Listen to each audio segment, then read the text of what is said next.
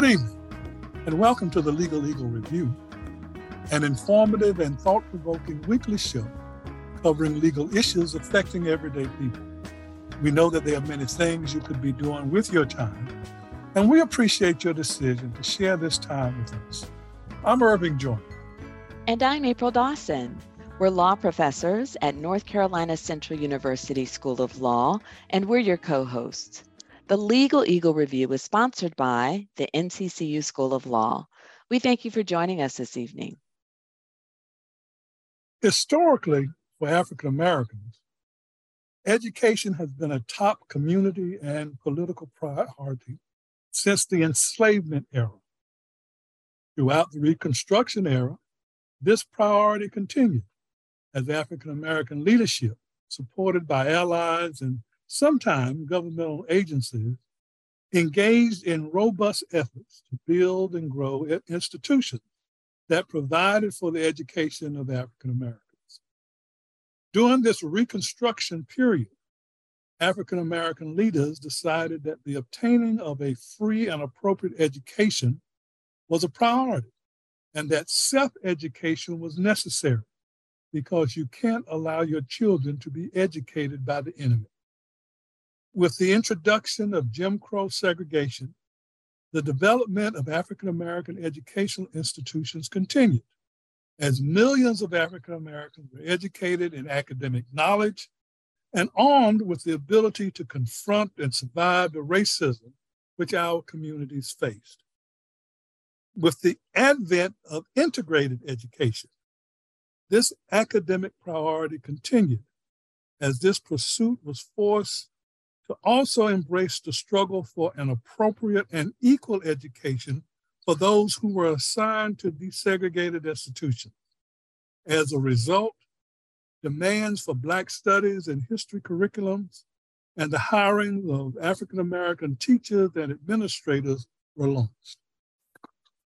Today, we are now confronted with a robust political struggle to prevent the erasure of African American history from the entire academic environment. During the past legislative session, the North Carolina General Assembly enacted a law to prevent the teaching of history and other courses which were deemed by them to be an iteration of critical race theory. That legislation was vetoed by Governor Roy Cooper, and the General Assembly leadership was unable to overcome that rejection. In the present legislative session, efforts are underway to pass these bans again and have already passed the House and will likely pass the Senate. With a Republican supermajority in place, the General Assembly will be able to override any veto that is issued by the governor. So tonight, we will again discuss the contours of this struggle to prevent the destruction of our history in North Carolina and around the country. Our guest is Professor Peggy Nicholson, a clinical professor of law and the supervising attorney for the Children's Law Clinic at Duke University School of Law. So with that, Professor Nicholson, thank you for joining us this evening. Thank you for having me. Let me just start off this conversation by asking you to kind of describe how you became interested in dealing with this topic of the erasure of African American history and related courses here in North Carolina and around the country. Yes, thank you. So I am an attorney in the Duke Children's Law Clinic, and in that role, and for the past 10 plus years of practice before that, have focused my legal career on advocating for the rights of students and families. And so that often means representing and enforcing students' rights in discipline hearings, in special education proceedings, in racial discrimination instances. And so in doing that, I come at this subject and this work from a very students' rights perspective. And the ability of students to access their right to education. I think a fundamental piece of that is the right to have open, honest conversations about the role that race plays in our country, in their schools, in their communities, in their lives, and the chilling effect that this legislation and legislation like it has on the teaching of those concepts and the conversation around those concepts ultimately infringes on students' rights, as well as educators and other people in the school building. Well, as a litigator, and you've had some really big cases out there and working with young people, children, on a regular basis. How important to you in that perspective is the value of studying African-American history and the history of marginalized communities? Right. In my past work, I've done some work with young people around issues, including racial equity in their schools, the school to prison pipeline. When I was an attorney at the Southern Coalition for Social Justice, we had a youth steering committee who identified, school policing as a primary issue. And they are living day to day in these school environments where they are seeing the role that race plays. They are seeing the disparate treatment of themselves and their peers when it comes to school discipline, when it comes to policing, when it comes to placement in AP classes. And I think that because many of the students I've worked with were able to get some grounding in the history of racial oppression in our country and how we got to the moment today, they were able to better recognize those manifestations. They were able to see the different treatment, to understand why the culture of some of their schools, that they didn't feel valued in those cultures because of their Blackness or brownness, and really put it in the timeline because they had that foundation. So I saw it as a really critical piece for them understanding their current issues that were impacting them. And I think in some districts where those opportunities to learn about Black history, the history of colonization in our country are not available, when I've worked with students in those districts, it is a much longer journey of education to get to that understanding of their current positionality and agency, really, on some of the issues that are impacting them in their schools and communities. Professor Nicholson, can you share when you gained your kind of understanding of the nuances of race and the place where this question is coming from? So you as a children's advocate, so you've been able to see the impact of having that grounding, that foundation in racial issues, and I'm assuming not having it as well. But as far as your own kind of personal and professional journey, when did that begin for you? Did you start better appreciating the intricacies around race as a lawyer, or did that happen when you were in college, or did it happen when you were in high school? Right. And the reason why I ask this question is because it relates to at what age do we expose students to these very difficult, challenging issues. And so Black and brown students, of course, who are living it day to day, but also white students who may be completely unaware, and unless they're exposed at an early age, they don't fully appreciate the challenges and how we can move into a better place. Right. Thank you so much for that question, because I do think as a product of the North Carolina public schools, I grew up in Iredell County in the Iredell State School System. I did not receive what I would consider a good grounding in African-American history, kind of the framing of these issues. It was probably not until about halfway through college that, by virtue of having some amazing professors who started kind of putting this frame on the history of our country, that helped me kind of see, even though I was interested in public interest lawyering, interested in being a child advocate, seeing that children's advocacy was also a racial justice issue. And then again, had the benefit of my first legal job after law school, having a managing attorney who saw the work we were doing representing children as, again, a civil rights issue, a racial justice issue, and putting that frame on it. I'm lucky now that I live in Durham and I have children who are entering the public school system in Durham, and which does a lot of training there, offers camps, and I can see even sending my children to those camps, having teachers who have been trained by anti-racist educators like Dr. Bullock, that, the benefit that I was behind the 8 ball. I was, almost a full adult before I got this framing. And at such an early age, they're able to see and articulate, my white children are able to see and articulate some of the problems that for me were decades later in understanding. So there's a dichotomy there, that makes it very clear how the journey can be different. It doesn't mean students won't get there if they don't get it, because, but it's going to take a lot more work and longer. And so the critical piece of getting it early. I mean, my son was in kindergarten when he went to the We Are camp and learned about racial identity, and started asking really important questions. And in a completely developmentally appropriate way, they were able to talk about it and handle that conversation and give me tools to handle that conversation with him.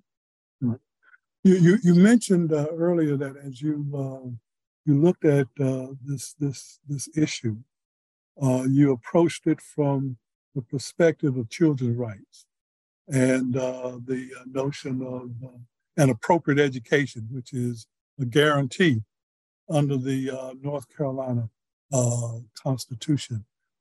When you look at this from a legal framework with children's rights in mind, what are some of the legal issues that you see that can be and should be raised in opposition to some of the efforts by the legislature, particularly here in North Carolina? Yeah, well, in North Carolina, we do have this fundamental right to a sound basic education that's been recognized in our state constitution.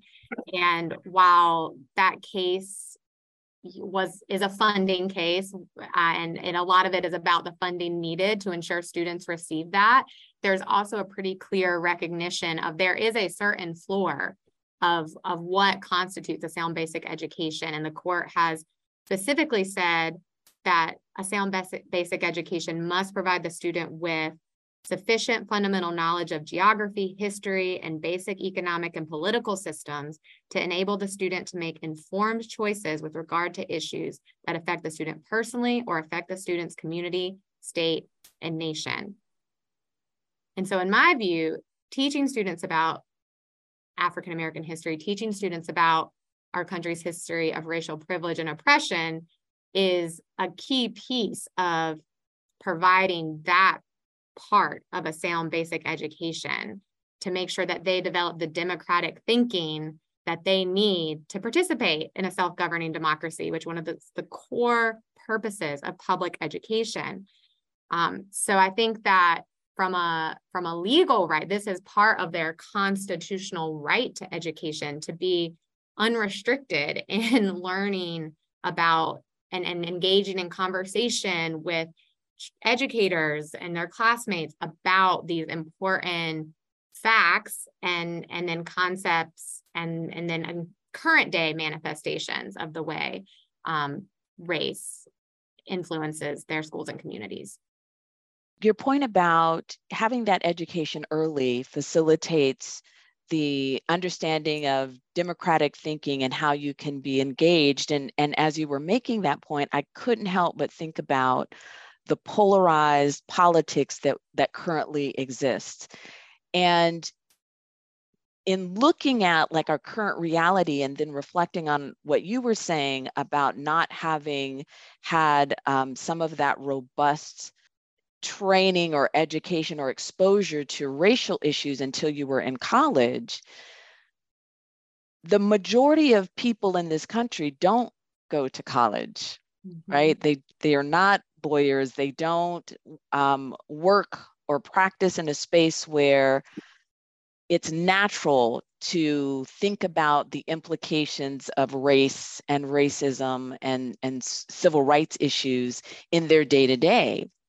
And so we're going to have to take a quick break, but when we come back, I'd like for you to share your thoughts and expand upon this whole notion of, if our students aren't at a young age, aren't being given kind of the full exposure to what our history is, what our current reality is, how that impacts our ability to engage in constructive political discourse such that we can move forward in our democratic state.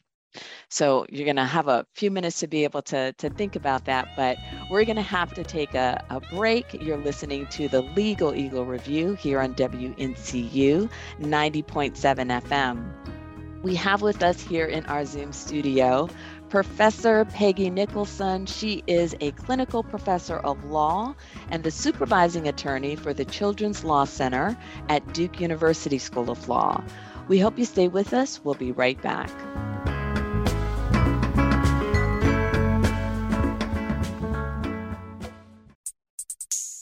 North Carolina Central University School of Law was founded in 1939 to provide opportunities for African American students to become lawyers.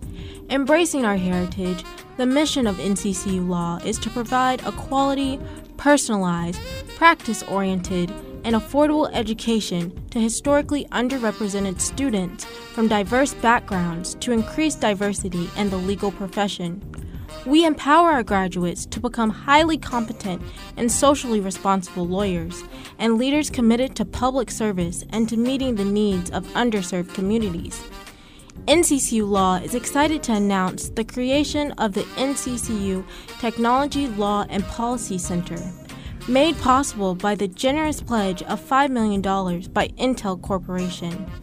The mission of the NCCU Technology, Law, and Policy Center is to produce technology-conscious lawyers who will use technology in alignment with the law school's mission to 1. Facilitate the efficient, effective, and ethical practice of law, and 2. Increase the access of legal information and services to underserved communities. You can learn more about the Technology, Law, and Policy Center by visiting the NCCU Law website.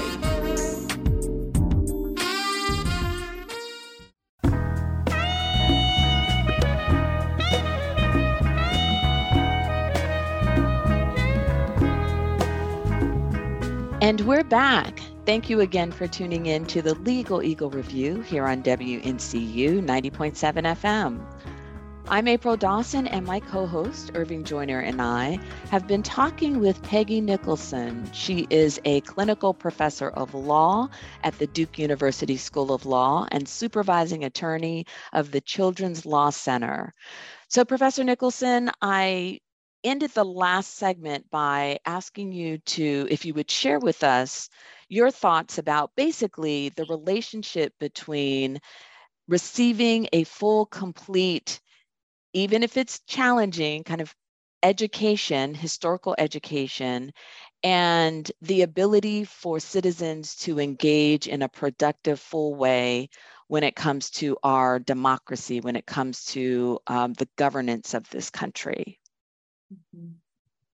Yeah, so I think that along the way, like, students are starting to get grounding in what it means to be a citizen, what it means to be, a future voter, what it means to be an engaged member of your community, and to eliminate race from that conversation until this child gets to a certain age, I think starts to compartmentalize that subject in potentially very harmful ways where, patterns of behavior, patterns of thinking are ingrained and are having to be undone, right? So to me, the kind of early integration of these topics in developmentally appropriate ways with educators who are trained in how to involve different views in the classroom and promote civil discourse at an early age will create patterns of behavior that hopefully become more and more ingrained as students get older and then are in a position where they are making important life choices, actually starting to vote, deciding what they want to do after graduation. And so I think that, to me, because we know that race does impact everything in our country, in our society, to try to like segment and isolate these conversations, one, doesn't make sense and does potential harm to later when you're trying to like all of a sudden introduce concepts. We're like, well, why did nobody talk about this when we were learning about the founding of our country? Or why did nobody talk about this when we were talking about, our community history? So I think that, to me, it's just an integral part.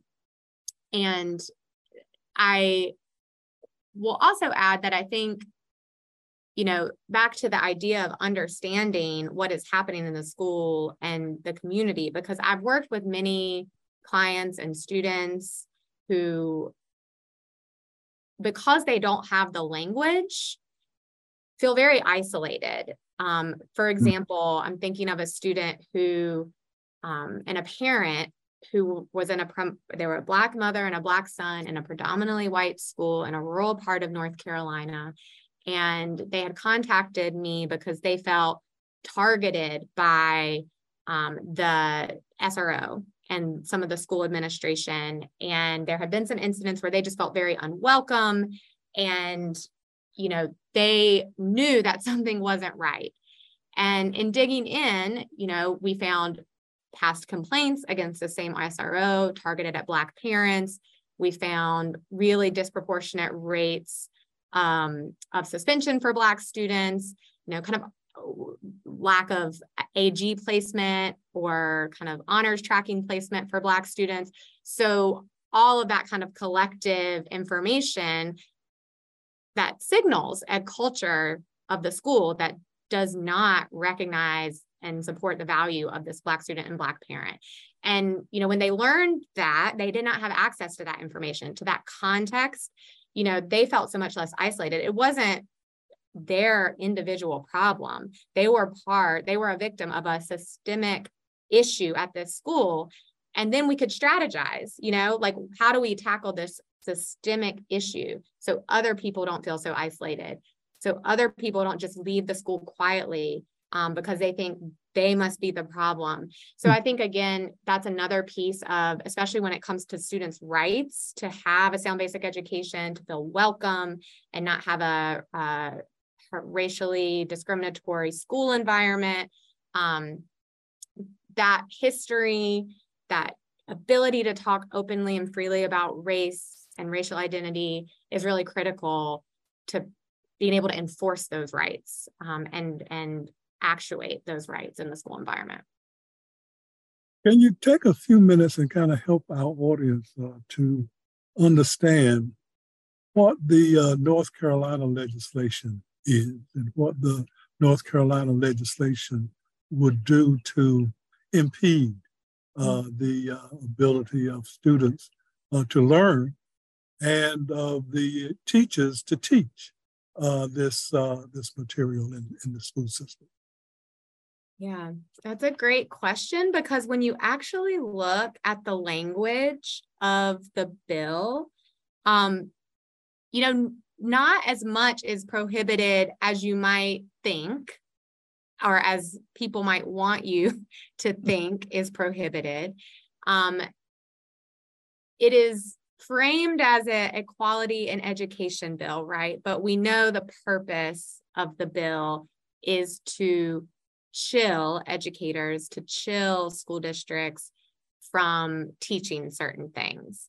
And so digging into the bill, there are certain concepts that it says public school units shall not promote. And they define promote as compelling students, teachers, administrators, or employees to affirm or profess belief in those concepts.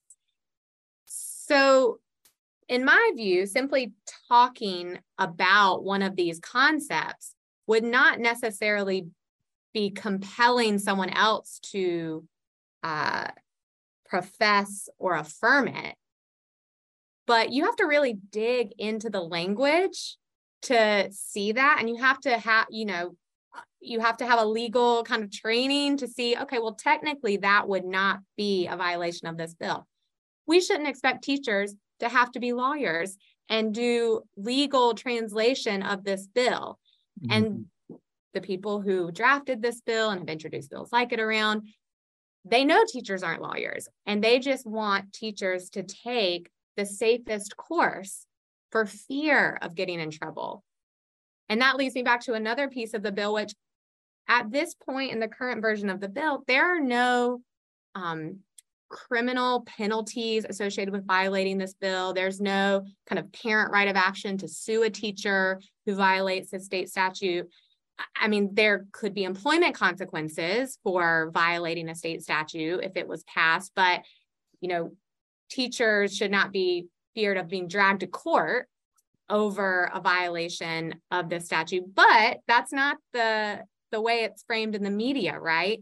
There's a lot of fear being whirled up in the hopes of teachers being so scared and so chilled that they just would rather not talk about it, because teachers already have a lot of pressure. Teachers already have a lot going on. And, the idea of having to face employment or other consequences, is just not worth it when they're trying to get these students to where they need to be. And it's very difficult. It's a difficult position to put teachers in. Well, let me just kind of follow up on that, and particularly with the notoriety that has been attached now to this anti-CRT effort, critical race theory effort. In Johnson County, for example, the county commission voted to withhold or threatened to withhold some $850 million from the county school board, unless they adopted a prohibition on the teaching of anything that would be remotely associated with critical race theory. And while the North Carolina legislation does not command that, it enables that and encourages that kind of reaction in response to that. Legally, what can people do to counter an effort like occurred in Johnston County? And Johnston County is not as right-wing as it used to be, but it is certainly an example of what is happening at the local level as a result of the narrative that's being portrayed at the national level, and then as is articulated by people at the state level. So what are people to do with these kinds of things? With these pressures?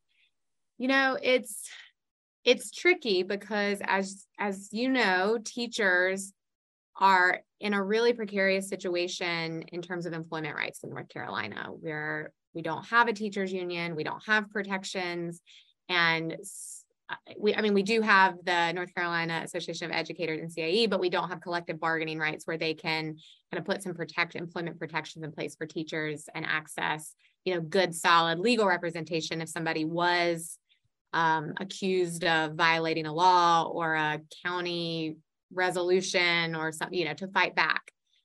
That being said, there are free speech rights at play here. The legislation that has been introduced in the North Carolina legislature specifically exempts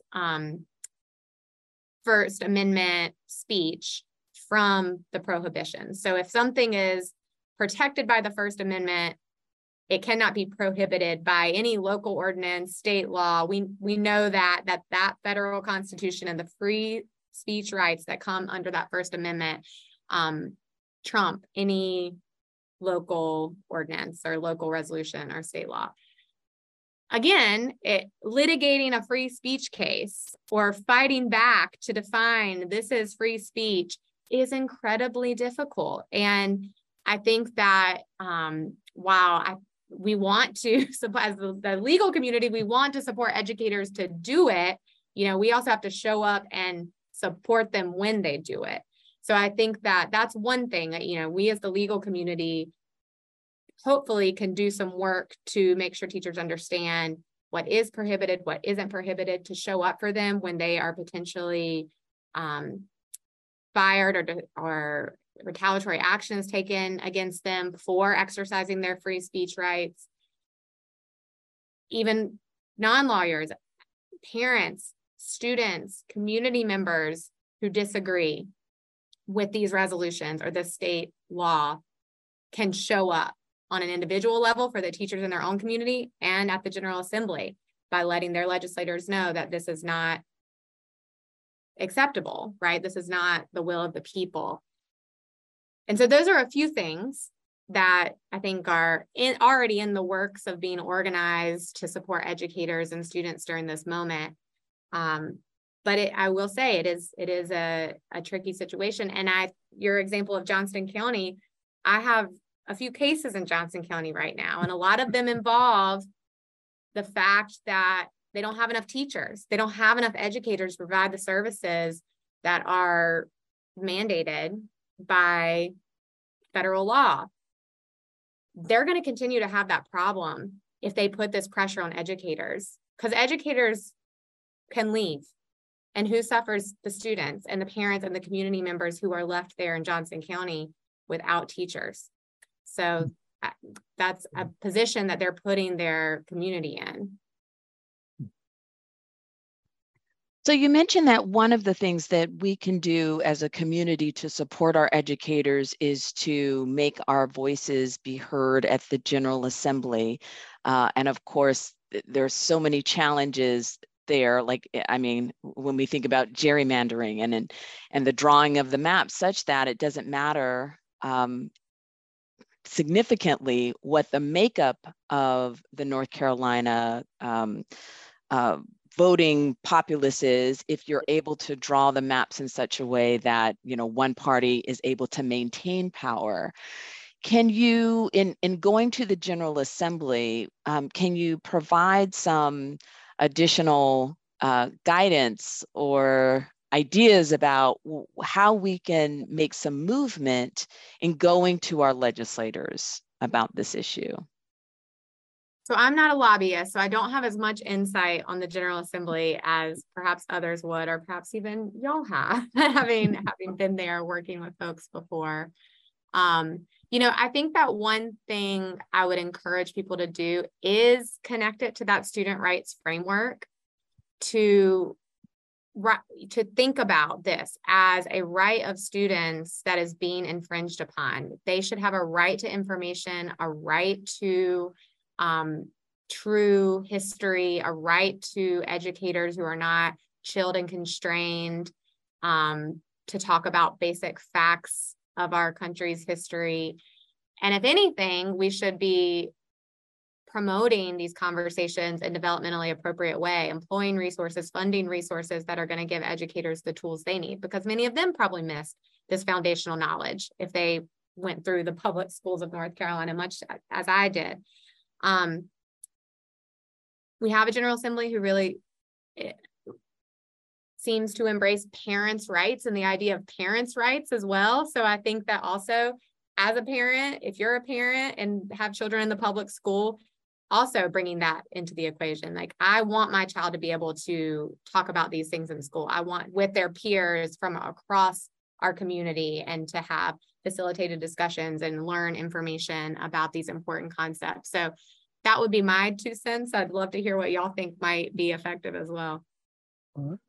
This is the Legal Review, and we are talking with Professor Peggy Nicholson, a clinical professor of law at Duke University School of Law, and is the supervising attorney for the Children Law Center there at Duke. And we're talking about this threat to the teaching of African-American history and CRT related courses, and the defense of our community, our teachers, our children and their right to learn about these topics. We're going to take our break right now. I want you to stay with us, and we'll be right back. So hang in there, and we'll return shortly.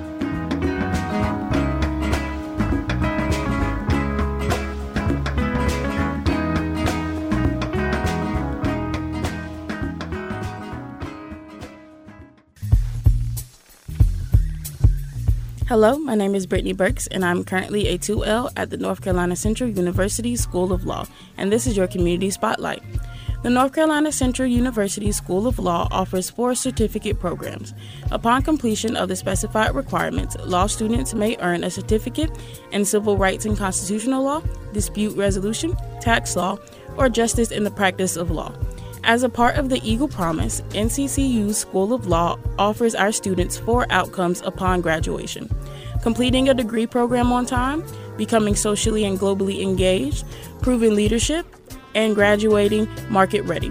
More information about any law degree program is at 919-530-6610. My name is Brittany Burks with the Legal Eagle Review. Thank you for listening.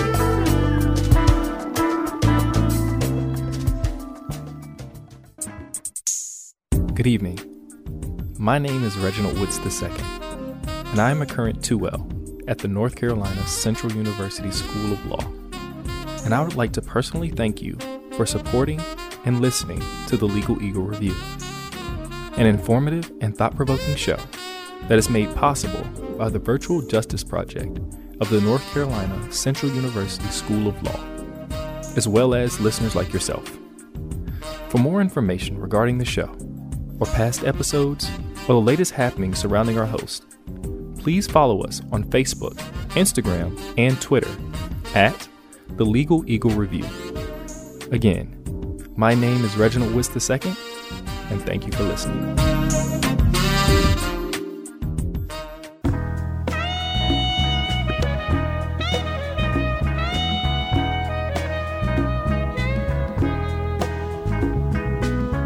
Okay, we're back on the Legal Eagle Review.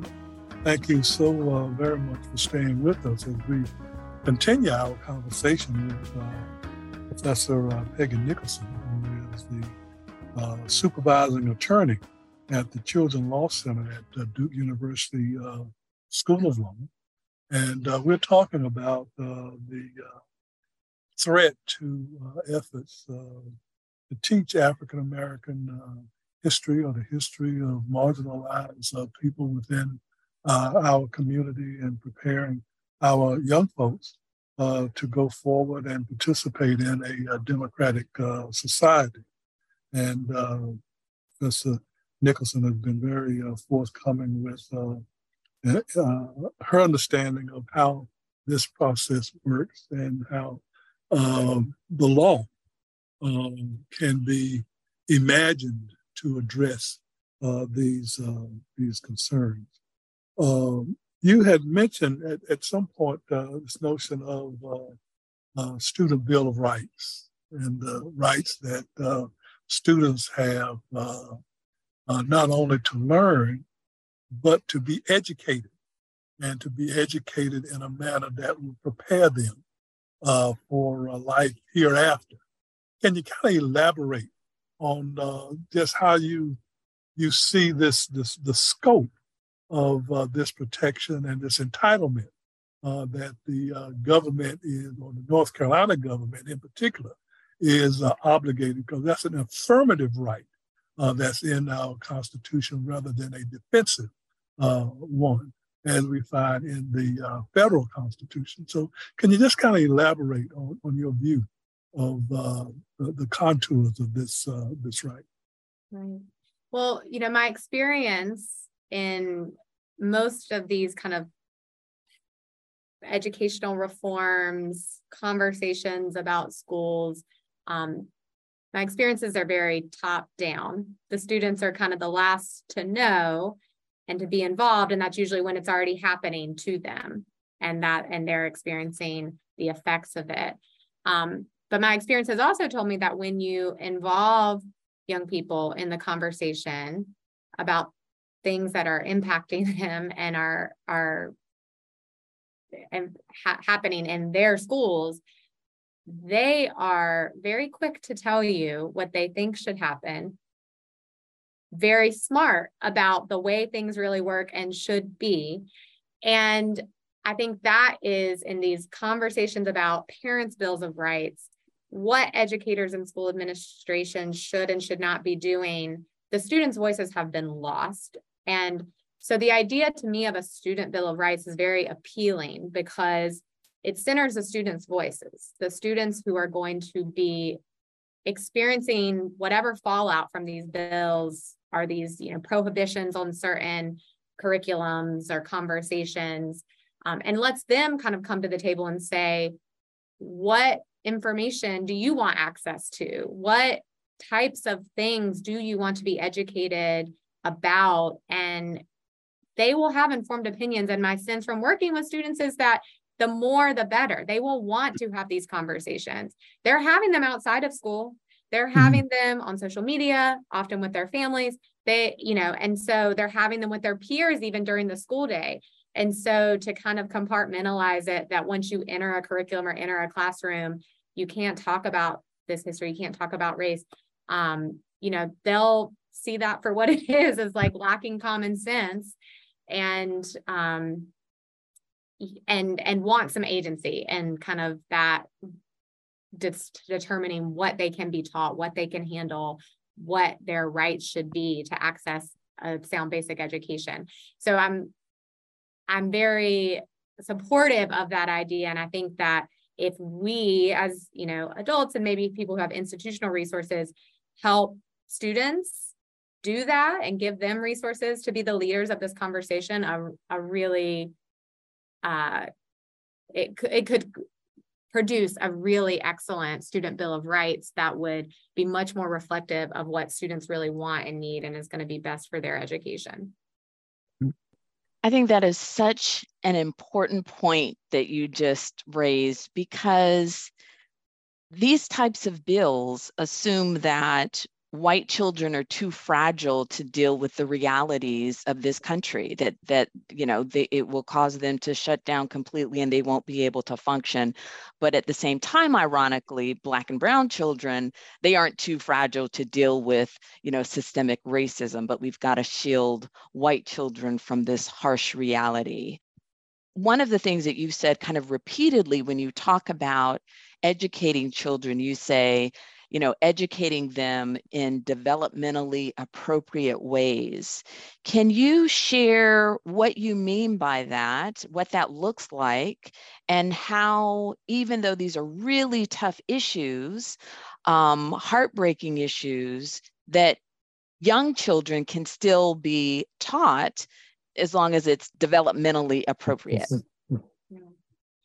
Well, I can speak to what I know. I'm not an educator, so I would leave the actual bounds of that to the people who have been researching this and studying it and developing curriculums, like the folks that we are, is a great example of that.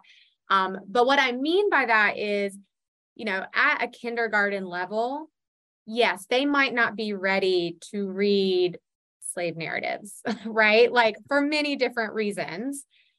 But that doesn't mean that they can't start learning some foundational information about what race means. What does that mean when we say that it is defined by society, that there is some history there, and that their racial identity has some impact on their life and the way that they move through the world and the world responds to them. And just like you would build upon that each year, like in math, you don't start with AP calculus. Addition, subtraction, multiplication, division. I can't remember what comes next because it's been so long since I've done any math. But just in the same way, meeting the child at each level with the conversation about our country's history and the current manifestations of that history of racial privilege and oppression, that they can understand at that level and have, meaningful conversation about. And again, there are experts who are developing curriculums around this.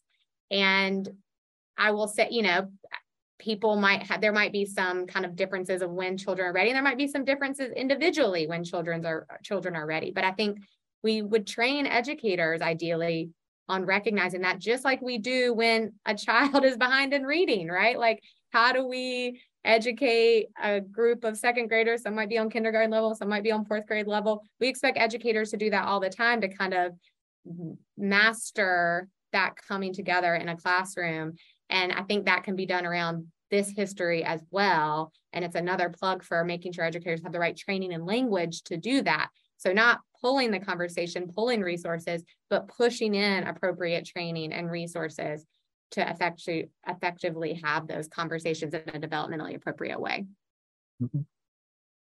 Let me jump back just for a second to another point that you made about the absence of unions for teachers in North Carolina. North Carolina is a right-to-work jurisdiction where a person can be fired for no reason, any reason that can be conjured up, as long as it's not based on race, gender, religion, or one of the protected areas, which makes for teachers a very hairy environment that they are working in.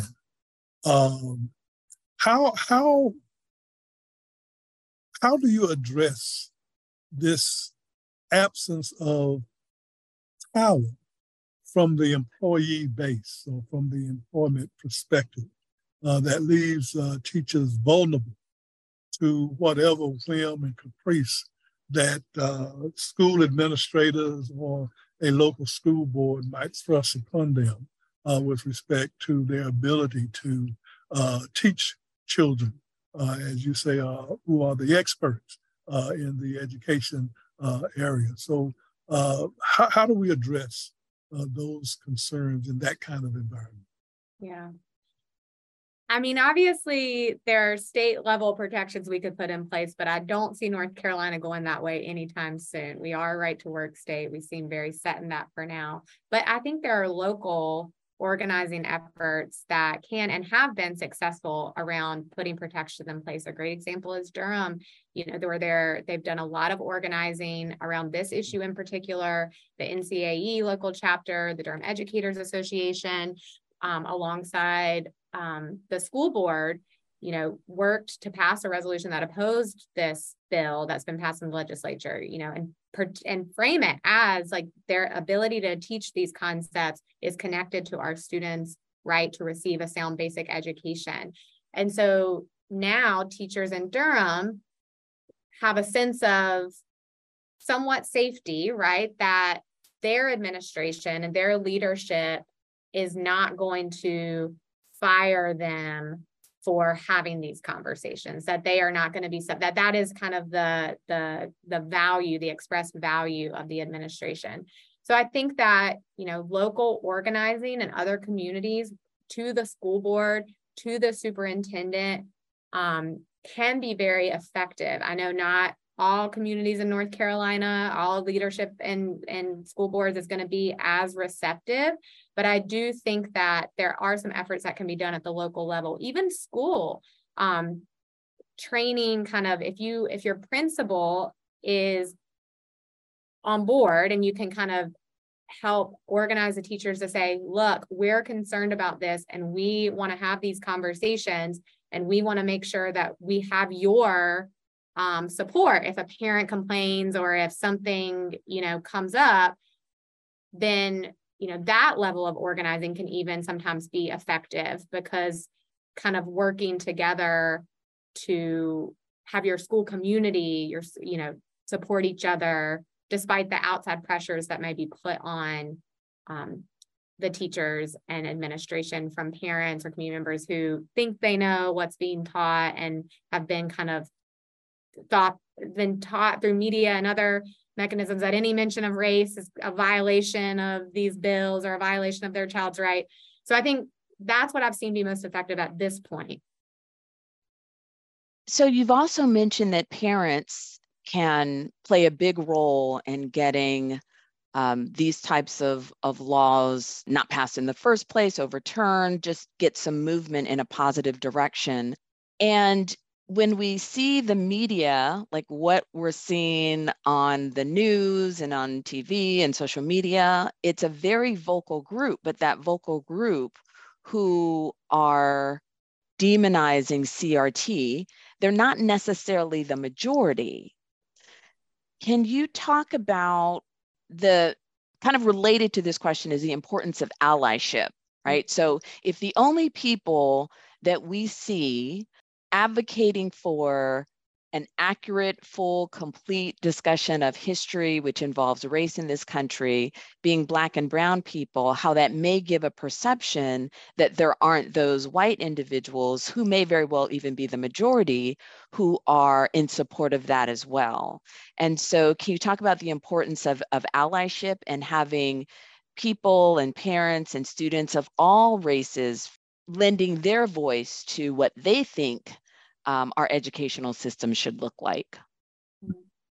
It's really critical. I mean, I think a lot about in the way I see a corollary in kind of school safety and some of the pressure we put on schools to, in the wake of a school shooting, to be the ones who do the walkouts and say teachers should walk out to protest the lack of gun regulation. Well, we should all walk out. If you think teachers and students should be walking out and putting their jobs and discipline records on the line, like why aren't we all walking out of our offices at law schools, at corporations?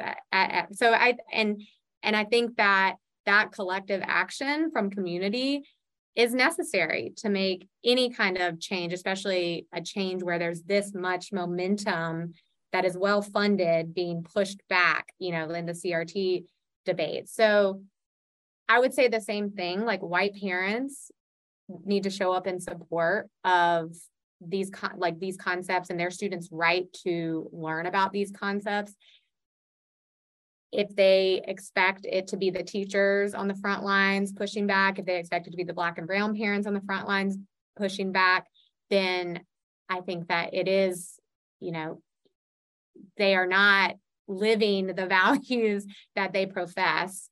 And ultimately, that would be my hope, is that white parents could be just as squeaky wheels as the parents pushing back against CRT, because I am married to a public school educator, and so I hear about the squeaky wheel emails he gets and the time it takes for him to respond and the doubt that creeps in of like, are we doing the right thing? And when there is support, it makes a huge difference. When there is kind of the other view being expressed, even sometimes just privately, of saying like, I'm so glad y'all are doing this. I'm so glad you're talking about this.